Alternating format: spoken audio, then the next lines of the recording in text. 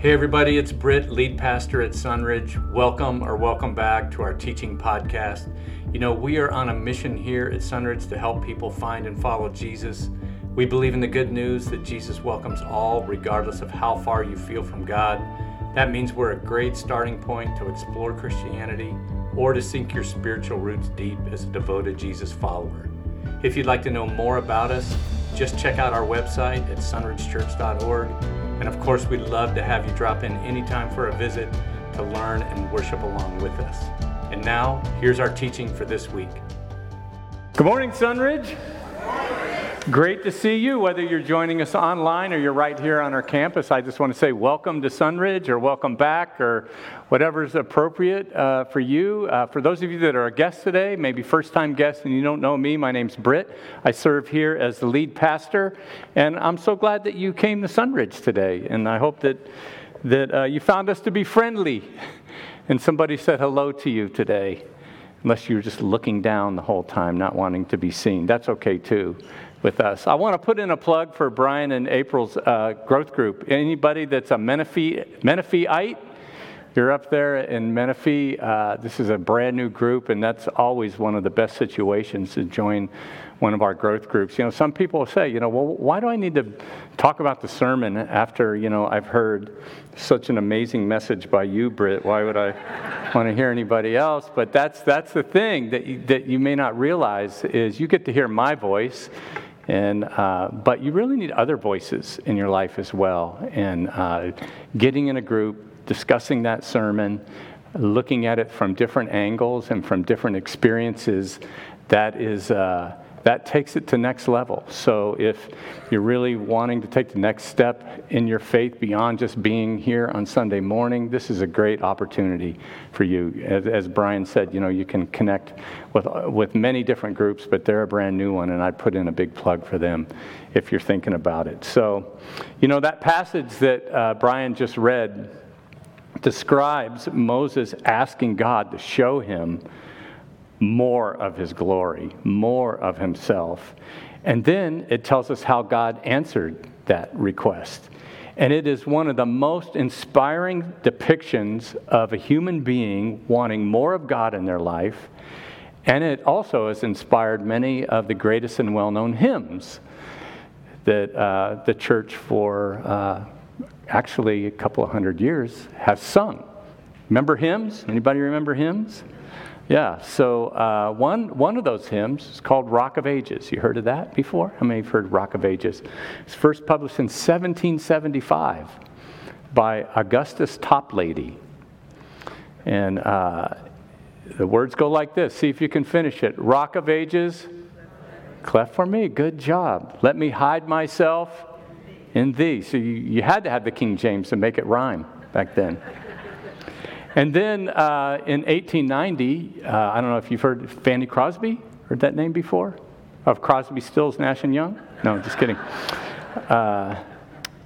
In 1890, she wrote another song or hymn related to this passage of Scripture, which is remarkable. Fanny Crosby wrote over 8,000 hymns. And what's truly remarkable about her is, she became blind at 6 weeks old.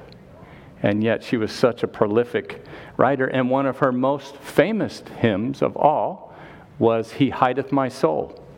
He hideth my soul in the cleft of the rock that shadows a dry, thirsty land. He hideth my life in the depths of His love and covers me there with His hand. Good job, you guys.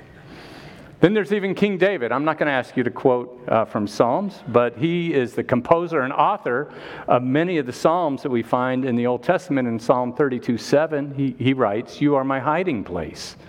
You will protect me from trouble and surround me with songs of deliverance."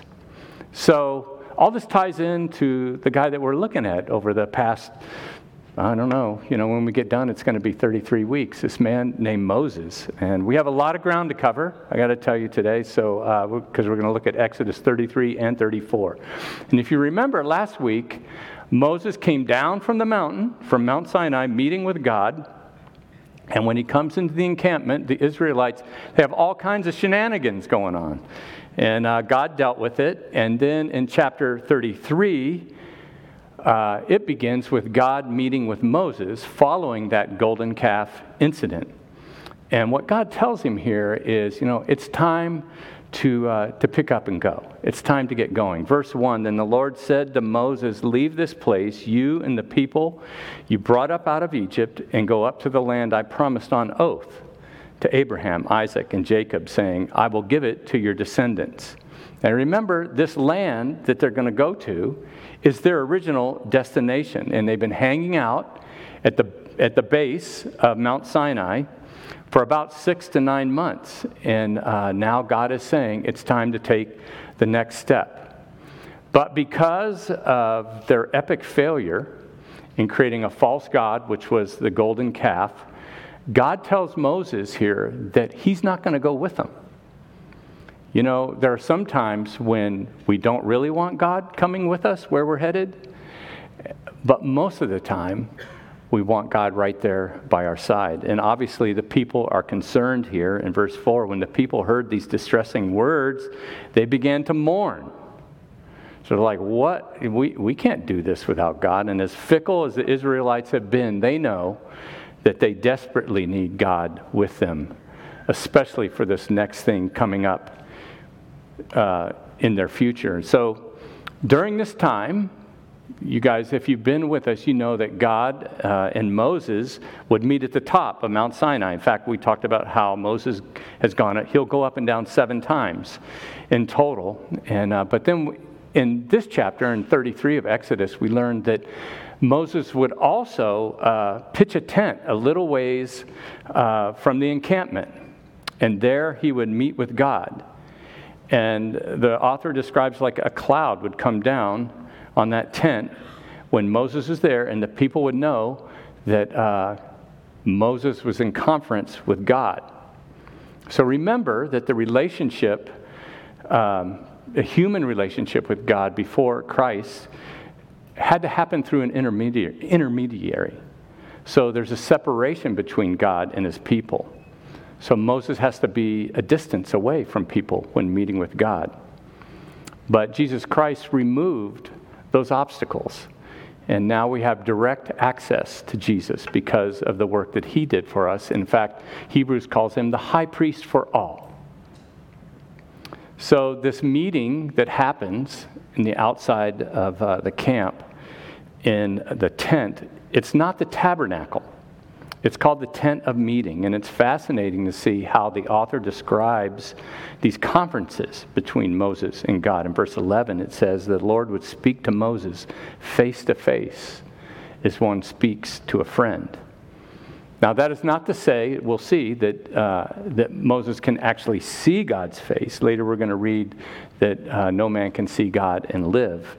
But it's describing the nature of their relationship and how they communicate with one another. So Moses has this especially close relationship with God. And the rest of chapter 33 of Exodus gives us some details about their conversation. And the first thing Moses tells God is, if we're going to get your people through the desert, or this is what Moses tells God, is that if we're going to get your people, God, through the desert, it's a terrible idea if you don't go with us. We need you to be with us. And verse 12, Moses said to the Lord, you've been telling me, lead these people, but you've not let me know whom you will send with me. I mean, if you're not going, then who? And who's going to be your representative? You have said, I know you by name, speaking of Moses, and you have found favor with me. So what Moses is doing here is he's saying, God, you've been telling me to lead these people. You gave me this assignment. You gave me this task. And you say I'm your guy. You know me by name, which is an idiom for their unique relationship. And Moses says, but I'm confused here because I can't do this without you. I don't have the resources to accomplish this without you by my side. I'm not smart enough to do this on my own. So God, we're kind of desperate here. And Moses isn't whining here. He's actually telling God the straight up truth. And I think that that's music to God's ears, because I think God wants his people to acknowledge their inadequacy before Him and their need for Him, rather than seeming like we always have it together until we get in a pinch and then we call out to God. You know, sometimes we may not say it out loud, but our attitude is, God, I'm going to handle this one because there are plenty of people that need you right now, but I don't because I'm dialed on this, and so I don't want to bother you with that. So I'll give you a shout, Lord, if I need you. But until then, I'm fine without your interference. Your help in my life. And as smart and talented, as committed as Moses was, here's what Moses told God. Verse 13, if you're pleased with me, teach me your ways so I may know you and continue to find favor with you.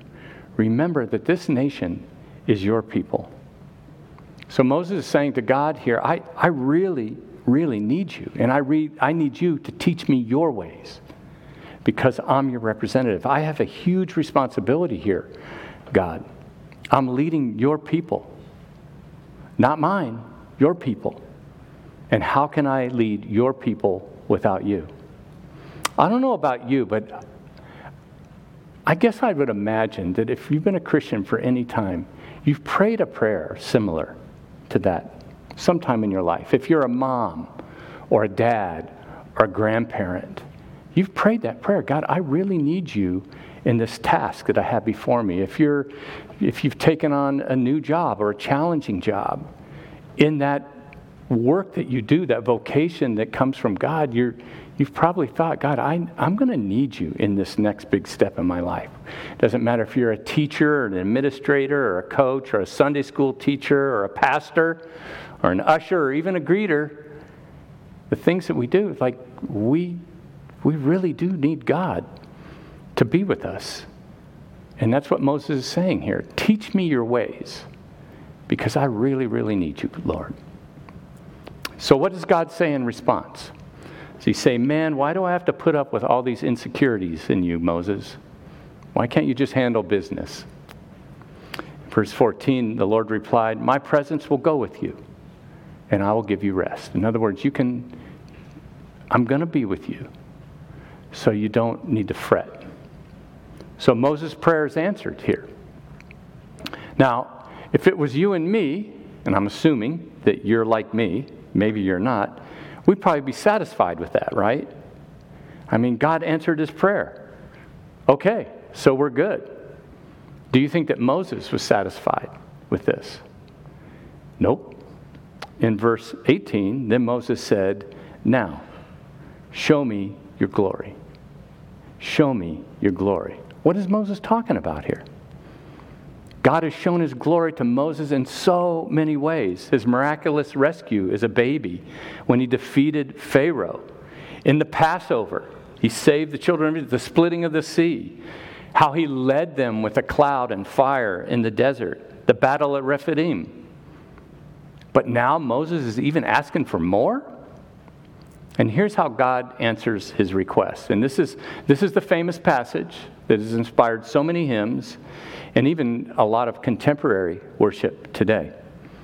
Verse 20, but he said, this is the Lord speaking to Moses, you cannot see my face, for no one may see me and live. And then the Lord said, there's a place near me where you may stand on a rock. And when my glory passes by, I will put you in the cleft in the rock and cover you with my hand until I pass by. And then I will remove my hand so that you can see my back, but my face must not be seen. That's a great picture. Have you ever heard this saying, like when you wanted to know something, well, I could tell you, but then I'd have to kill you? Yeah. God says to Moses, I can reveal more to you, but it might kill you. And so he sticks him in this cleft of this rock outcropping. And he covers him with his hand. And then he walks by until his hand can no longer reach. And then Moses can turn around and see the back of God. So what did Moses see? I have no idea. But the result is that Moses knew God in a way that very few human beings ever have. In fact, Psalm 103:7, the psalmist says, he made known his ways to Moses. Remember, that's exactly what he asked for in verse 13, teach me your ways. And when he says, teach me your ways, he's talking about, show me your heart. Reveal your values to me. Tell me how you think. If I'm going to represent you, I need to know you. By the way, wouldn't that be a great epitaph on your tombstone? He or she knew the ways of God. So why did God grant that request to Moses? I think it's because Moses wanted it so badly, and because he genuinely sought it. So in chapter 34, God tells Moses, okay, let's take another run at this. And he has Moses chisel out some new stone tablets. Remember when he came back into the camp where the Israelites were worshiping a golden calf, Moses broke the original set. And so they chisel out this new set. And additionally, God reveals more of his character, his full character. In another way, he's speaking of himself here. And in verse 6 of Exodus 34, he says, the Lord, the compassionate and gracious God, slow to anger, abounding in love and faithfulness, maintaining love to thousands, and forgiving wickedness, rebellion, and sin. Yet he does not leave the guilty unpunished. He punishes the children and their children for the sin of the parents to the third and fourth generation. Now, this passage is quoted many, many times in your Bible. But this is God saying, this is who I am. This is God explained. And it's a repeat of something that we've seen previously where God talked of himself as being merciful and just. Remember we said there's two tributaries that make the river of God's grace that flows through the world today. It's made up of mercy and justice. And here, God says to those that are in need, I'm compassionate. To those who cannot measure up, I'm gracious. To the rebellious, I'm slow to anger. And to the unfaithful, God abounds in faithful or loyal love. He keeps his end of the bargain even when we don't. And to the guilty, God says, I'm forgiving, which is actually the word that we learned, or the phrase, when we looked at the Ten Commandments, to not take the Lord's name in vain, to not carry the name of the Lord in vain, which, in that picture, it was like we have the image of God on us and we're to carry his name, pick it up and carry it into the world today. But here, God is saying, with our sin, he picks it up and he carries it for us. But then also God says to the unrepentant, I am just. And so we've talked about this, like the justice of God and the mercy of God come together at the cross. Now, if you're Moses, you got to be blown away at this point of everything you've seen and heard. He's experienced God's glory, and God has revealed his character to him in a way that he's never done to a human being before. And then something really amazing happens. Have you guys ever had an allergic reaction? Like some of you, like you have really intense allergy, like your allergy could actually make you stop breathing, close off your throat. Some of us can get you can get a rash or, start sweating. We're allergic to all kinds of things, shellfish, wine, pollen. Well, Moses has a reaction here. It's kind of like an allergic reaction, only it's a good one. And it's not just in his heart or his spirit, it's an actual physical reaction to experiencing the glory of God. In Exodus 34:29, when Moses came down from Mount Sinai with the 2 tablets of the covenant law in his hands, he was not aware that his face was radiant because he had spoken with the Lord. After God reveals his glory to Moses, it's like Moses' face is shining. That's the meaning overall But the actual literal translation of this is to grow horns. Yeah, he horned. His face was radiant. Is actually translated, his face horned. Now, this is fascinating to me because I've been a Christian for a long time and I never knew this till I studied for this passage. Maybe plenty of you are smarter than me, so you're way ahead. You're like, oh yeah, I know this. But some ancient depictions of Moses show him with horns, like Michelangelo's version. Here, you see how he has the horns there? 2 horns pushing against his skin. But here it's translated radiant or shine because that's the essential meaning. It's like, it's like rays. It could also be translated rays. So the horns are emanating from Moses' head. Like there are rays of light coming from his face. How many of you knew that already? Awesome. How many of you just learned it? How many of you just woke up because your neighbor moved next to you? Okay. So, did you know that historically, this is fascinating. I'm going to totally nerd out for a while, but you're going to love it. That historically, if you were seen to have like the special presence of God upon you, you would be depicted with something on your head. It changed in interpretation over time, but like look at this painting of Jesus and his disciples. Do you see the round discs on their head? So here's a few others, some saints from history. Go to the next slide. So see how they have this round thing behind them? So here's another little factoid. If I haven't overwhelmed you yet, this gets even better. If you were believed to have a special presence of God upon you, but you were dead, you got one of those round versions. But if you were still living, you'd get a square version, like this of one of the Pope Johns. So you got a square one. So isn't that weird? Like that's early symbolism of depicting that you had this special presence of God. So you would be described or seen this way. And it all comes from this part of Moses' life, this event in his life. It's like the first halo, right? So through the centuries, this way of seeing God's presence eventually disappears from the larger Christian understanding. But it's like a nice to know about Moses. So horns are radiance. It freaked the Israelites out. In verse 30, when Aaron and all the Israelites saw Moses, his face was radiant, and they were afraid to come near him.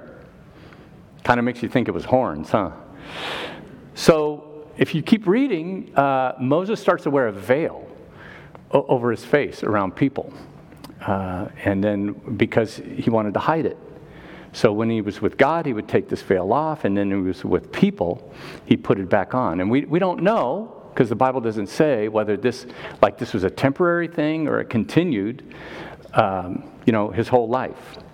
But that's the story. So that's as far as we're going to go in the story today. I'm going to put a caboose on Moses' life, and again, I'm going to ask, so like, what does this mean to you and me?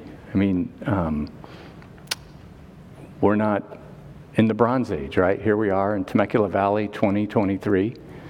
And but what I think comes from here is I think it's important for all of us to understand that we have the same God today. Maybe you felt in your life, times in the past or right now, it's like you wish you could know God more. Or you would wish you could know that there is a God. You say, I don't want the horns, maybe a halo, but I want to know God. And so here's the big idea today. God wants to reveal himself to us. He wants to reveal himself to us. That's true for every human being that's ever been born, then, now. And I think that there's a deep desire, it's deep inside of human beings, this desire to know God. We have a sense that there's a God. Ecclesiastes says that he has put eternity in our hearts. And here's the thing. This God that wants to reveal himself to us, that we want to know, he wants us to know him too. just like Moses did and other people in the Bible. He would love for us to know his ways. And he wants for us to have that same relationship that Moses had with him. And he wants to be able to communicate with us like Moses did, like a friend. And he wants to reveal his amazing glory to each of us in a unique way. So then why don't we see it? Why aren't there millions of people walking around with the glow of God about them? Well, as you've probably figured out, there are some obvious requirements or conditions for knowing God like Moses did. And even though things are different today and, we live in a different time, I think there are still some principles that we can distill from this part of Moses' life that will apply to us today, that will relate to us today, and will help us to understand how we can know God in that way. So number one, this is in your notes, to know God, you must first realize that it's possible for you to know him. It's possible for you to know him. I know that if you're not a Christian, you're probably saying to yourself, that's impossible. You can't know a God you can't see, or maybe you at least are wondering how it could even be possible. And if that's you, I want you to just hang on to the end of the message. Don't leave. Stick with me, and we'll talk about that. But for many of us who already are Christians, we have to be careful that sometimes Christianity can just become like a religion. And what I mean by that is, there's nothing special about it. It's just like every other religion about trying to make yourself a better person. Or some of you might think of your faith in super practical terms, and you're like, just give me a few Bible verses, Britt, that will help me be better at my job, or a better dad, or a better mom, or a better person. But here's the thing, Christian faith is a relationship. It's a relationship with God. And the way God talks about himself is a heavenly Father. And that relationship is made possible through his Son, Jesus Christ. So number one, realize that God does want us to know him above everything else. He wants us to experience him, who he is, to know his heart. But, second point, to know God, you have to be willing to pay the price. You have to be willing to pay the price. What does that mean? Well, what it means is just because you're a Christian, it doesn't mean that you know God. Like Moses knew him. God knows you. But isn't it pretty apparent that there are many, many people today who claim to be Christians that they don't seem to know God at all? Think of it this way. Is there any champion, any great business leader, any leader of any kind of sport or in education? Is there any person that achieved that level that did so just passively? They just kind of wandered their way to the top? No. Everybody that rises pays the price. And there have been many champions of every sport, right? But when I think of one of the most incredible champions of all, I think of Dan Gable. I'm going to put his picture up there. There he is. And even though I only wrestled for 3 days in high school, so you should be grateful I'm not telling you a football story right now. Someone said yeah out there.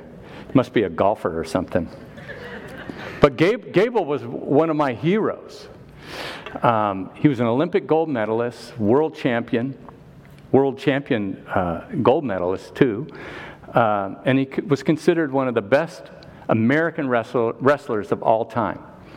Now, you can make fun of his comb over if you want, but I wouldn't do it to him, not to his face anyway. And in June of 1972, I was going to be a sophomore after that summer. Sports Illustrated did an article on Dan Gable. The title of it was "A Kid Who Doesn't Kid Around." And he trained intensely for the Olympics 7 days a week. And here's what he said. When I'm ready to stop, I start wondering what the Russians are doing, and then I keep going. I love that. So this Sports Illustrated reporter spent a week with him. And so he just was embedded with him, stayed with him, and witnessed his training. And here's what he wrote in the article. I read the article after 9th grade, and then I kept it. He gets out of bed. When he wakes up, he drops to the floor and he does sit-ups and push-ups. And what the article reveals is like he would go through a deck of cards, and whatever the face value was of a card, he'd either do push-ups or pull-ups. Sit-ups. And then at 8 in the morning, he would get out and start running multiple miles on a dirt road. And at 1 p.m., he would start lifting weights and punching heavy bag. And at 4 o'clock, he would start his 2.5-hour wrestling workout in the 95-degree heat of the wrestling room. That's one reason I stopped wrestling. And at 7:30, he would run to the local store to get food for the next day and then run back to his apartment. And at 10 o'clock, before he went to bed, he'd be doing isometrics in his apartment. That's a guy who was intense. He was focused.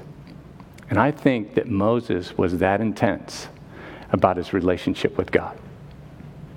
Moses was an extraordinary person, not because he was smarter than everyone else or that he was stronger than them. And he wasn't just God's favorite, so he got it handed to him. He had a hunger to know God. And the more he knew him, the more he wanted to know him. So he put in the time. And he inconvenienced himself. And he was willing to spend 40 years in the Midian desert, in the University of Midian, and let God transform him. And he did things that no one else was willing to do. That's what I mean by paying the price. Consider what the prophet Jeremiah said, 29:13. You will seek me and find me when you seek me with all of your heart. And then David said it this way, as the deer pants for streams of water, so my soul pants for you, my God. My soul thirsts for God, for the living God. Where can I go and meet with God? And then Jesus put it this way in Matthew 5:6. Blessed are those who hunger and thirst for righteousness, for they will be filled. So seeking, panting, thirsting, hungering, that's the language of passion. It takes intent and heart and passion and discipline. God's not hiding from people, but he doesn't reveal himself fully to the casual seeker. That's what we see throughout the Bible. Moses said, teach me your ways. Show me your glory. And God said, it might kill you. And then Moses said, well, give me everything up to that point. And I wonder, I'm talking about myself here. Are we that committed in our relationship to God? Do we have that passion to know God in that way? Because the only way that I can get to know God as Moses did is to pursue him wholeheartedly. See, Moses wanted more than just a few answered prayers.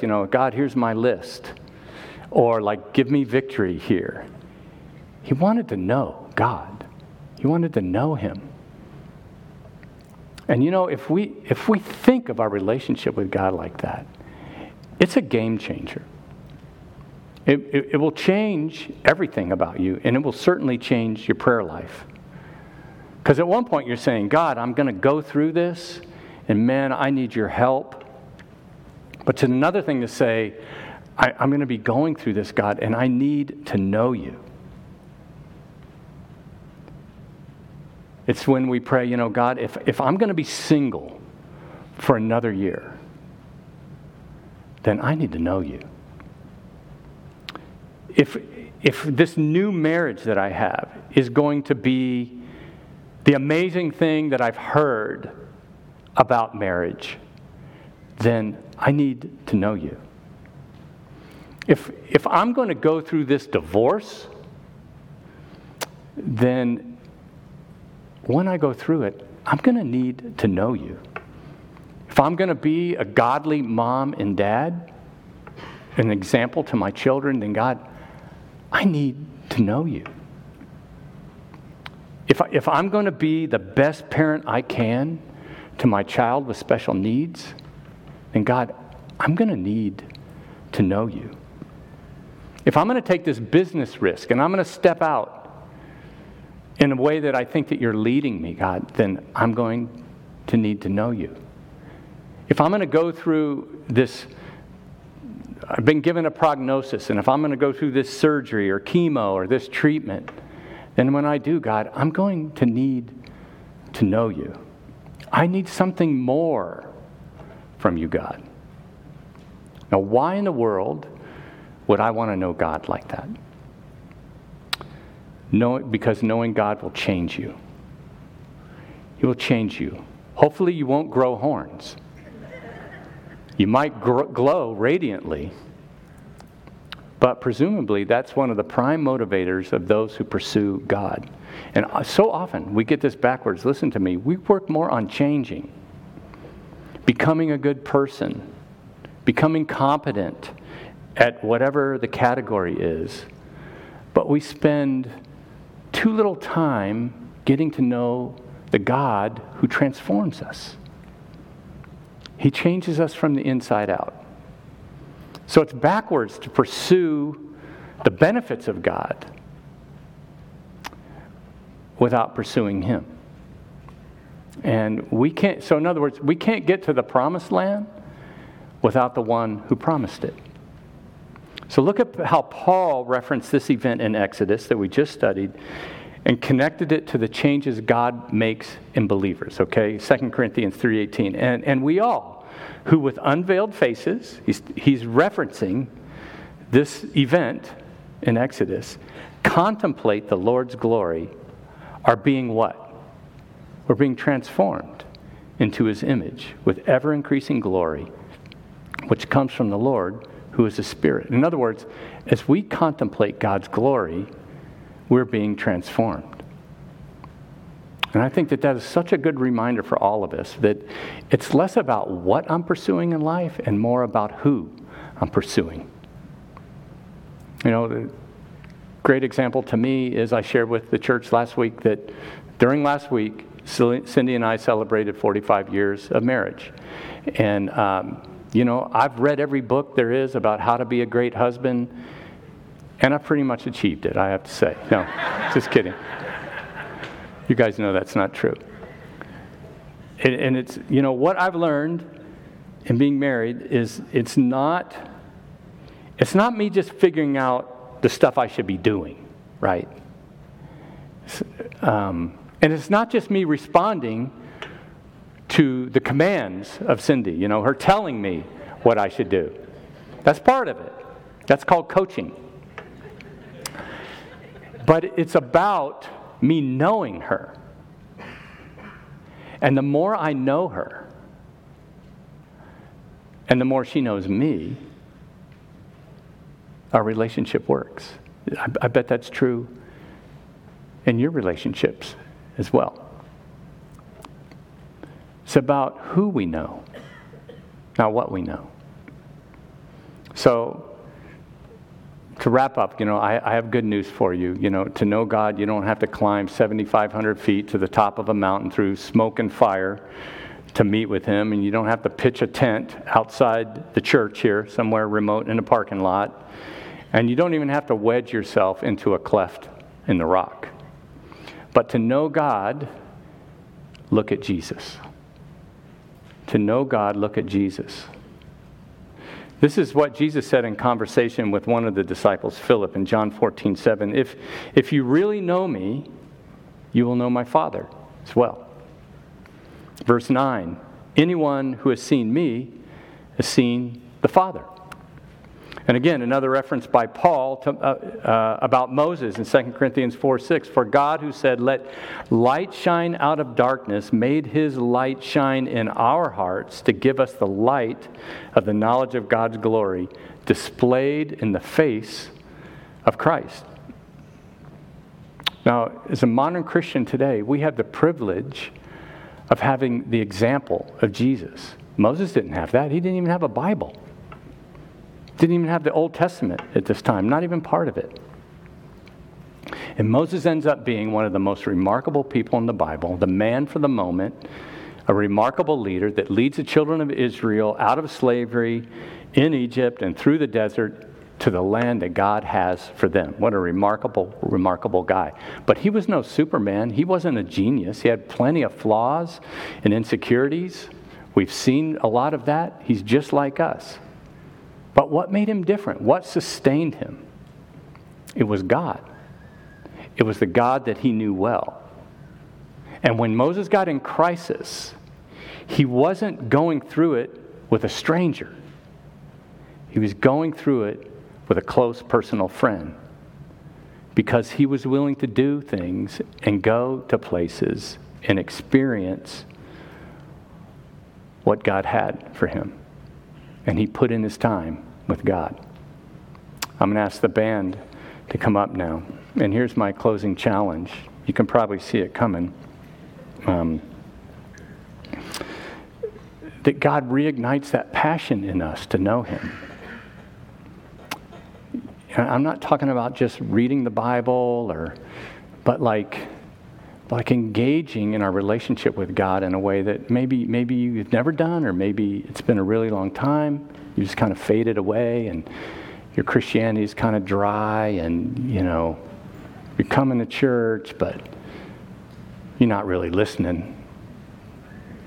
Or, when's the last time you read through a gospel and just tried to erase what you thought you knew and just looked at Jesus? Because if we want to know God, the way we know God, Jesus said, is he's the representation of the Father. If you've seen him, you've seen God. And here he is as a human being. And I'm a human being trying to figure out how I can know the God of the universe. And I can't even fathom how that happens. But here I have a human example, the Son of God. And I think that that's what God wants from us. He wants to reignite that passion in our hearts that desires to know God, not just know about God, not just know theology or know the Bible, but to know God. And put in the time and the effort and the intensity to do so. I think it could be the most centering thing in a person's life, to be pursuing God while I do life.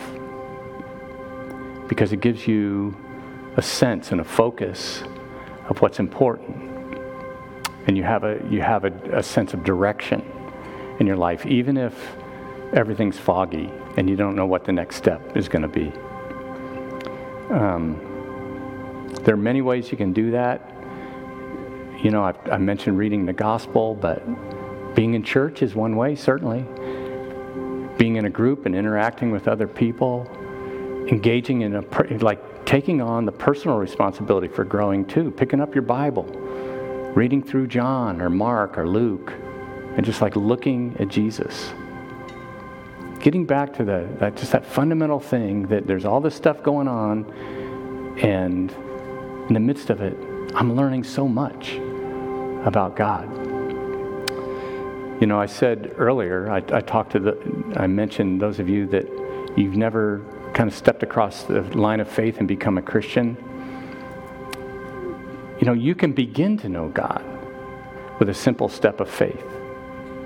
There's no magic prayer, there's no specific thing you can say, but if you just prayed a prayer, you're like, I don't know what to say to God. If you said, God, I want to know you. I acknowledge that you are the God of the universe, and I don't want to figure stuff out all on my own. I want you in my life. That step of faith starts something. It's not the end, but it starts something. It'll be life-changing for you. That's a confession of faith, and that's your first step toward knowing God. Let's pray. God, our hearts are prone to wander, and so are our minds and our attention.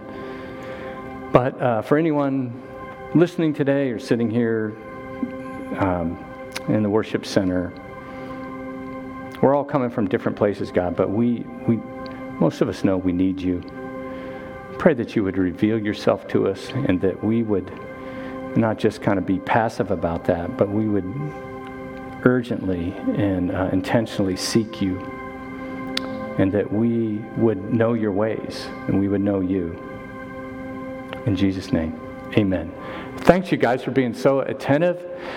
Let's all stand and we'll worship together. Hey everybody, it's Britt again. Thanks for listening. If you need something, if you have a question, or you'd just like us to pray for you, you can reach us through email, info@sunridgechurch.org. We hope you'll listen in again next week, but in the meantime, keep helping people find and follow Jesus.